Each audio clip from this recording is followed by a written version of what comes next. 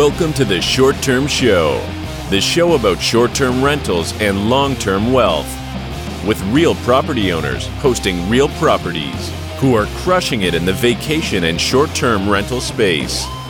And here's your host, Avery Carl.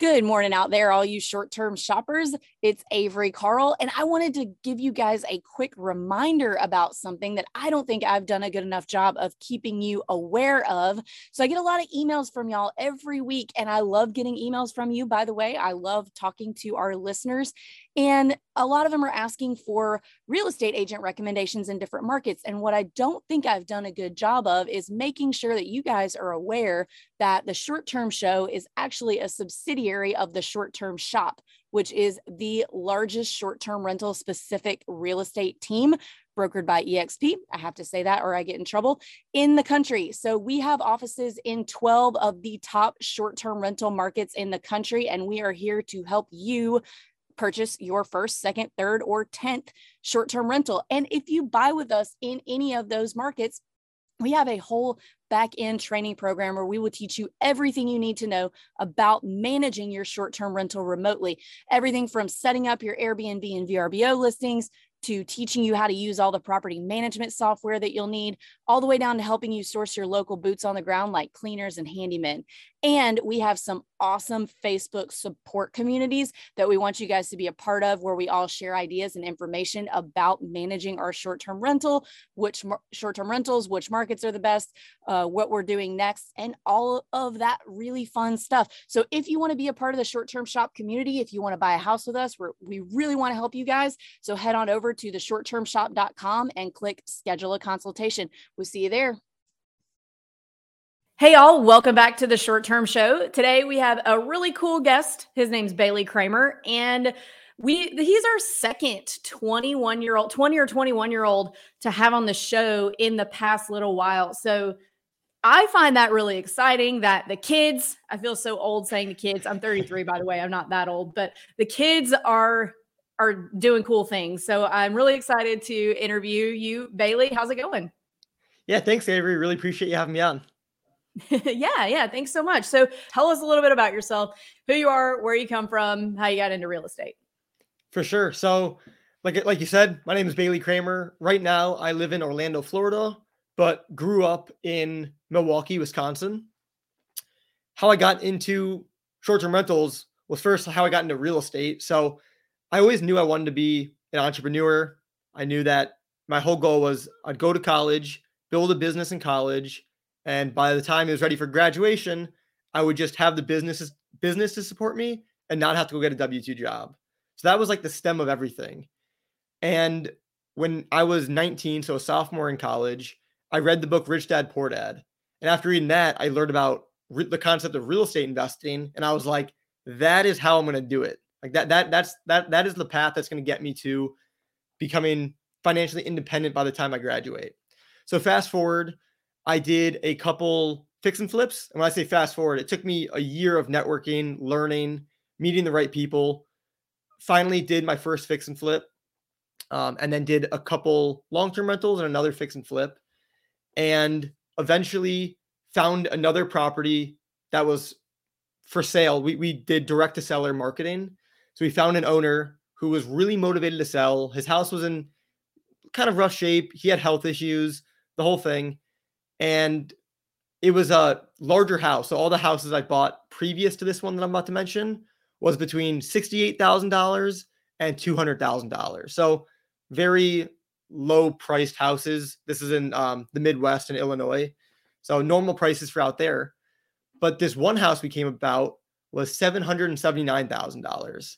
And I was like, wow, that's a big house. That's a lot of money, especially for it being just one of my first couple projects. So we're like, yeah, we're not going to do a long-term rental on this. The numbers weren't going to be great. And then we were too afraid to fix and flip it because taking a $779,000 gamble plus rehab costs, we weren't trying to make $1 million flip in our first, and on our third ever flip. So we said, what else can we do with this? Because we like to be creative. So we looked up on Airbnb to see, is that an option around here? What other properties are near us? Our next door neighbor had his property on Airbnb, and we were like, okay, our house, we just from looking at it, because we went to the property, our house is bigger, it's better location, better view, it can accommodate more people. And we said, okay, he's renting his property out for $1,300 a night. If we can get $1,000 a night, would this be a good deal? So we ran the numbers at $1,000 a night, giving it our best guess, and it was a solid deal at $1,000 a night. So from there, we said, let's go for it. Raised a little bit of money, and then that was like the introduction to short-term rentals for me. Okay, so you kind of backed into it. So I have some questions about how you ended up in the Midwest or in Illinois. You live in Orlando, but you're from Michigan, Minnesota? Milwaukee, Wisconsin. Oh, Wisconsin. Okay. So how'd you end up choosing Illinois to do your fix and flips? Yeah, great question. So when I was in like that learning stage between Rich Dad, Poor Dad and actually buying that first property, I basically started with no network, no money, not a great credit. Like I started from a clean slate. So I realized early on from talking to a bunch of people that networking is like the number one thing that I need to do to just meet the right people. So I would make it my mission to message 3 people a day on Bigger Pockets. I scaled that up to 10 people a day, just getting to know people left and right. And through doing that, I joined a mastermind group, which for those who don't know, it's a group of like-minded people coming together who, to focus on one target. And this group was actually focused on multifamily real estate because I thought that was like what I wanted to do. But through that mastermind group, I met somebody, and this happened a lot of times with people, and it never worked out. But this time it finally worked out where someone said, "Hey, Bailey, I have some experience in real estate." He lives in Illinois, so that's how Illinois came about. But he says, I can't find any deals. Can you help me find some deals? So him and I partnered up to do off-market lead generation, which was my value add, which I had the time. I had no experience, but I had the time since I was in college. So that's how we partnered up. And he was familiar with his backyard. So I said, that sounds good to me.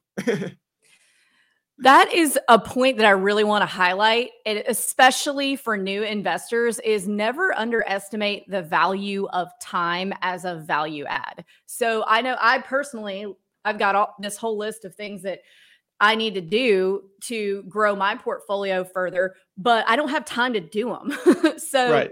Somebody like you who, you may not have a lot of experience yet, but you have the right mindset. That would be somebody that really would add value to somebody like me. Like, I don't have the time to do it, but if you have the right mindset and you have the time, then you're somebody that can help me as a more experienced investor. So I want everybody to remember that never underestimate the value of time as a value add. So that's awesome. For sure. So are you still in college right now? So I'm 21 now. If all went according to my parents' plan, I'd be graduating in a little bit less than a month, but I did drop out of school 4 months ago. So 2 semesters ago, I was just fully focusing on my business and didn't do too hot in school. That put me a couple classes behind. So I would have actually another semester to go, but I did drop out in January. I said, I don't have the mental capacity to worry about this, to think about it. I've already was set on what I wanted to do on the entrepreneur route. And then I had my actual business going and generating me money. So I said, I'm done and dropped out. So no longer in school. How'd that go over with mom and dad? They were not thrilled about it, but they were fine with it. I've been telling them that I wanted to drop out for basically ever since I read Rich Dad Poor Dad. I was like, oh, I want to drop out and just do this. But it obviously takes time. So I wasn't comfortable, and they definitely were not comfortable with me dropping out if I didn't have something going already. So the fact that I had it going, supporting myself, they really had nothing to say. Okay, so here's the $1 million question, so to speak. Are you making more money doing what you're doing than what you would be in an entry-level job after you graduate? Yes. But also an entry-level job after I graduate was never a possibility, honestly. It was always like I knew for a fact. It's funny, I actually have a video. I'm going to be releasing it in less than a month. I took a video of my freshman dorm room. I'm not going to spill too many beans right now, but I made a video my first day of college, after my parents left to help me move in. And in that video, I'm getting goosebumps even thinking about it because it's going to be crazy when I release it. But I've always had this thought that something was going to come about. I didn't know it was real estate until I read Rich Dad Poor Dad sophomore year, but I knew it was something. So luckily found real estate and made it happen. That's awesome. This is a really cool story. So now my question before we get into any potential short-term talk, how are you financing? So when you're in college, you don't have a lot of time to go get a job, to get the DTI, to buy property. So how are you financing these fix and flips when you first started? Yeah. So we use all creative financing, and more specifically seller financing. That was like the main one we used. We've done 2 subject twos, and then one of the deals was cash. So never gotten a mortgage from a bank, never did any type of loan other than seller financing, and then private capital for the cash that we needed. Okay. And then you're financing back out of these properties to after you fix them, or wait, no, you're flipping them. So you're selling them. Well, so two of them we flipped. One of them, so 2 fix and flips. One of them we bought cash and then we sold it. So we paid back our investors and we made a nice profit at the end from that. Another fix and flip, we actually seller financed it and flipped it. So that was a cool one. That we flipped that one in like 3 months. And then the rentals, one of them is the long-term rentals. One of them is seller financed, and we're still holding on to that note still today. It's a 10-year term, so we have some time. The other one is subject to, which is a whole nother strategy we can touch on if you'd like. And then as far as the Airbnbs go, the ones that I own, one of them is seller financing as well. And then the other one is subject to. So let's talk about that as well. Yep. You used that phrase subject to several times. So let's talk about what a subject to deal is. What's that? For sure. And I'm going to be honest, it's not a strategy that I love because it's in real estate. It's kind of in the gray zone. A lot of people do it. A lot of people teach how to do it. At the end of the day, it's in the gray zone, and I'll tell you why. So what subject to is essentially taking over someone else's mortgage. So what happens is, I'll give you like an exact scenario of what happened with us. We were doing our cold call and our texting, and we found a property owner who had 0 equity in his property. He bought it like a year ago and bought it really high, and he was just right at market value. But his job forced him to move down to Texas. So he needed to move and sell his house. This guy also took all the cash he had and bought a brand new truck. He bought a brand new boat. So he really had no money, although he had like his cool toys. So for him to sell his house, he would have to pay realtor fees.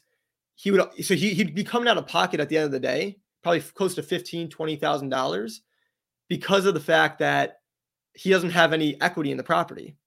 So to alleviate his pain and his problem, and at the same time, he has to go qualify for another house down in Texas.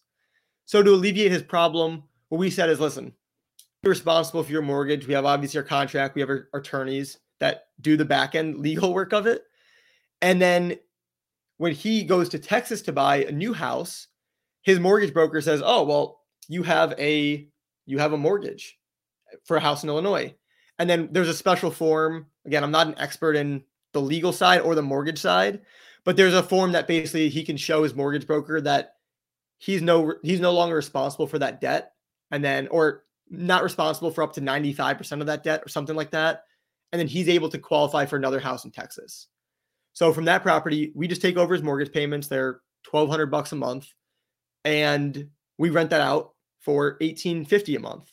That one's not a good location for short-term rentals, so we don't do that strategy. We just do long-term rentals. But that's kind of the gist of the subject to strategy.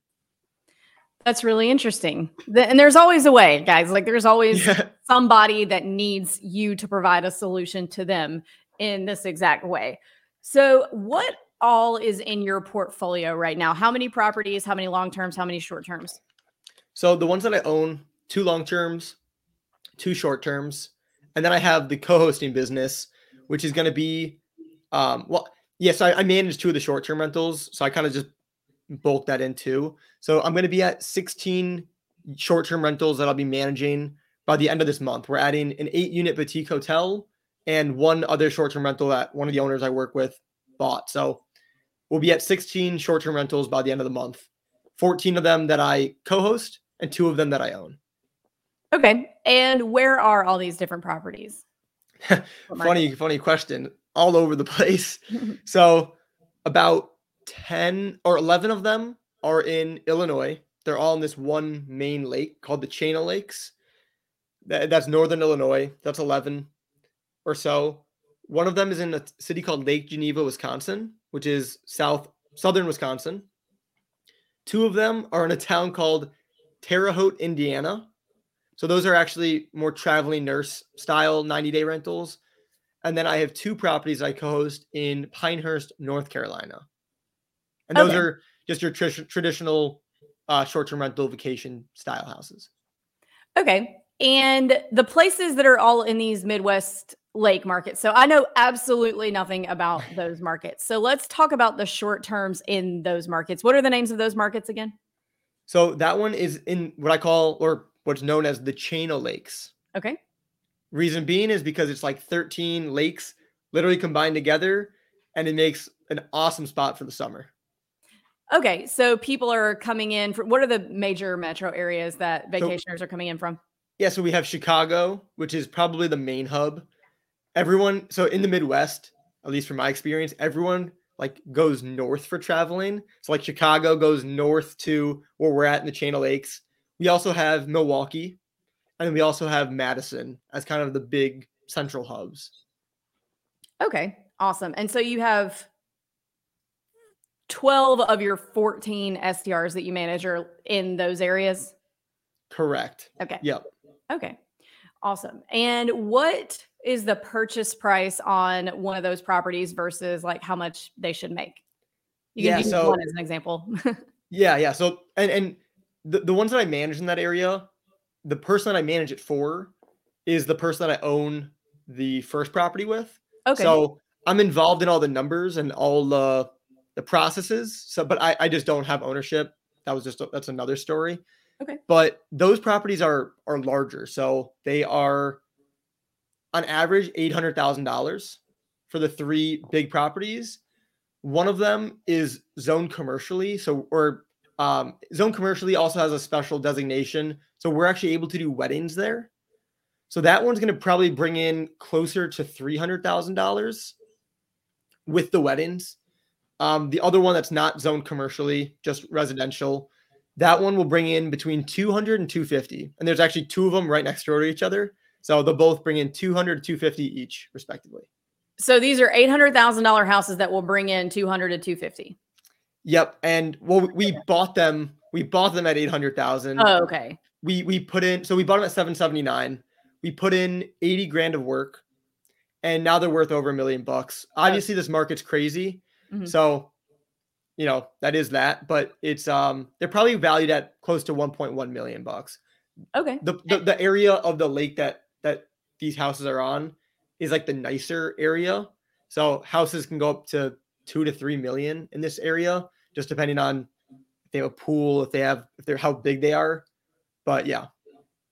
So when you're doing direct to seller marketing, so did you specifically target these areas as potential short-term rentals, or were you just targeting a blanket area for long-terms and these several came up that would be good short-term, so you took them on? Yeah. So at first I didn't even know it. I didn't know about short-term rentals when I was first doing the cold calling and texting. So it was strictly just like a geofence around a whole big city that we liked or that he knew and I said sure to. And then I ended up knowing and liking. And that was at first. Then once we got this first property, then it was okay, let's change the shift to short-term rentals. But this first short-term rental, after we got this one, we actually stopped doing direct to seller marketing. And here's why. The property right next door to us, right when we bought this first short-term rental, my partner went over to the neighbor's house, introduced himself, and said, hey, if you're ever thinking about selling your house, let me know. And he's like, I'm actually considering it because he's older. He lives by himself now. It's a really big house. So long story short, he ended up selling that house to my partner. So we didn't need any direct to seller marketing for that one. And then the big house for that's going to have the weddings at. It's funny enough, my mom was actually in a Facebook group, just like the Illinois Facebook group, and some realtor said, "I have a house coming to market, has 8 bedrooms, and if you want to peek at it before it goes to market, let me know." So my mom just sends me screenshots, and 99.9% of the times it's like stupid stuff and it never works out. But I decided, okay, I'm going to follow up with this realtor, and that one actually worked out. So that was actually kind of funny. And then we had wholesalers for the other one and Facebook groups for the other. Isn't that so funny when your parents, something comes about because of your parents? They're Right, like, oh yeah, right. I saw this thing. That happened to me recently. I can't remember what it was about, but my mom saw something and I was like, oh, wait a minute, I got to get in on that. That's funny. Okay. So, so how big are these properties that are bringing in 200 to 250? What size? So they sleep, the biggest one that has the weddings, that sleeps up to 27 people comfortably. The first one I bought, that and the next door house that we have, sleeps 20 people. We could squeeze in a couple more when we disclaim to them that, listen, because a lot of times we're having bachelor parties or we're having family events where people don't mind squishing in a little bit. So we'll let them know we'll sleep up to 24, 25 at those houses, but they're really made for 20. Okay. So these are big houses. Yeah. They have so it's like the first one, for example, has 7 or 8 bedrooms in the main house. And then there's a little guest house that has 2 bedrooms, has like outside basketball court. And then the house is going to have the weddings. We actually already have some of them already scheduled. That one has like the main house, which has 8 or 9 bedrooms in it. And then it has above the garage, like 3 really nice apartment style units with 4 beds in one, 2 beds in the other, and then 2 beds in the next. So, and we rent them all together. So there's a lot of beds there. Wow, that is. So let's talk about the weddings for a second, because I see investors all the time who are like, oh, I want a big property that people can have weddings at. But let's talk about that. So weddings, I cannot think of a bigger pain in the ass thing to deal with than someone's wedding. People are going to be like under the most, I'm from the South where we have huge weddings and there's so much tradition. And if like you take a step the wrong direction, then it's rude. So it's like, I can't think of anything more stressful than being the venue for someone's wedding. So are you guys partnering with like a wedding planner or like an event company or something to handle all that part? Or how are you working that? Yes. So as far as the wedding planning goes, we do actually, it's really actually funny story. This came about because all this, now I have all the systems, all like the knowledge, but this all happened very fast and naturally. So we got an inquiry for my first property for a wedding. And we said, okay, if you're going to do a small 25, 50 person wedding, sure, we'll have it at the property. And that person was actually her mom was a wedding planner. She was like an interior designer. So it was like this crazy, they fell in love with the house. It was crazy. So that's who we met. And then when my partner bought that second big house that was actually made for the weddings, we said, hey, you should probably have your wedding at this house. It's bigger, better. And they said, wow, yes, I love this. So fast forward, they're kind of our wedding planning partners now. So anybody that has a wedding, they hire them for an additional $1,000 fee. All that money goes to them. And then they handle all the planning. Honestly, I'm not a wedding planner, so I don't even understand all the crazy logistics of it. Besides obviously tables, chairs, whatever's involved in it. That's why we have her. Oh, it's terrible. And it's terrible. And she handles, so she's handling everything. Okay. That's awesome. Yeah. Because I was curious about that because my own wedding, I just got so sick of dealing with trying to plan it and do this or that and these flowers or that I finally, my husband and I just like went to my parents and we're like, can we come get married on y'all's front porch? Because they have one of those big grand like southern front porches. Yeah. And so we just went and did it like 2 weeks later on my parents' front porch, and my grandfather officiated and it was really cute and all that. But I just remember being like, how do people deal with this? This is so annoying. Like, I don't even care if it's right there or right here. Like, let's just, let's get married, Right, So, right. yeah, that just kind of gives me panic attacks to think of trying to manage that for someone else. And then they're yelling. And anyway, but you seem to have found a really good avenue to offload that to someone else. So that's awesome. And for those of you who are thinking about doing that, that is definitely the way to go. Partner with a local event company or a wedding planner so that you don't have to be the brunt of all of that. For sure. 100%. Yeah. So I'm very impressed with you being able to do all this like while you were in college without really any capital to speak of, right? So you did all of this through creative financing. So these are a lot of limiting beliefs that you've busted through to become successful. So that is very impressive. I'm very impressed. Thank you. Awesome. So we are to the last 3 questions of the show. The first of which I'm not really sure how you're going to answer it because you are 21 and the question is, what advice would you have for 20-year-old Bailey? For how old? 20. 20-year-old Bailey. Okay. So really, I guess this is applicable no matter how old, but obviously the younger, the better, is start networking. Like I'm definitely not smarter or more intelligent than most people. That's not how I've gotten all these units because I'm some like wicked smart person. I just found out early on that networking was the biggest piece out of it all. And that's it right there. Like the networking can fill the gaps to every single piece that you're like have a limiting belief about. I need a lot of money. Well, what if you had a network that had money? I don't have experience. Well, what if you had a network that had experience? So if you're starting from zero, that's fine. I did too. But the network will like push you forward like tenfold at least and help you fill in all the gaps that you need. Yeah, your network is your net worth, right? For sure. For sure. All right. So next question, similar to the first question. What advice do you have for a brand new investor looking to get started today? In today's market, which is a little crazy and uncertain, what do you think? Yeah. One question I hear a lot is like, what market should I invest in? So that's like one question and advice with that, or I guess really any, there's a lot of different pieces of advice, but I would say similar to the networking piece, but this is more specific to short-term rentals.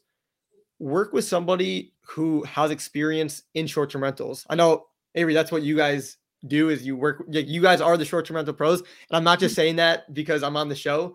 Like seriously, don't just go into a market and go blindly. Even though I have experience now with short-term rentals, I'm going to a new market and I found an agent who specifies in short-term rentals. So it doesn't matter if you're brand new or you're experienced.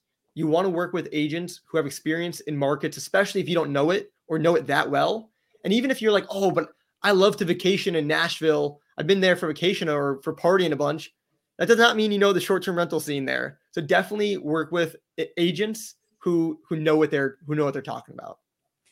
Yes, I 100% agree because in a lot of markets, there's a lot of, especially in metro markets like Nashville, like you said, there's just so many moving parts and rules are changing. And sometimes there are things coming down the pipe with the city council that aren't out yet that, just an agent who sells mostly primary homes might not be tuned into. So and that's with any asset class, not just short terms. If you're if you're trying to buy multifamilies, use a commercial broker who does that all the time. So really good advice. And last question, what is your favorite book that has impacted your mindset? Favorite book? I got to go with Rich Dad Poor Dad. And the biggest mindset shift out of that book is buy assets and let the assets pay for your liabilities. So don't just go straight for that shiny car. Invest that money and let your assets pay for your liabilities. And that was like the biggest mindset shift. Because if you go straight to buying the assets, well, then your money's done. But if you invest it, it'll continue to grow and feed your fun activities like a cool car or something like that. Also, really good advice. Well, Bailey, thank you so much for coming on. If our listeners want to get a hold of you, how can they find you? Yeah, thanks, Avery. Best way to get a hold of me, Instagram or TikTok, _Bailey_Kramer. If you just look up my name, Bailey Kramer, on Instagram or TikTok, should pop up. So yeah, those are probably the two best places. Awesome. Well, thanks so much for coming on, and we'll catch you later. Yeah, thanks again, Avery.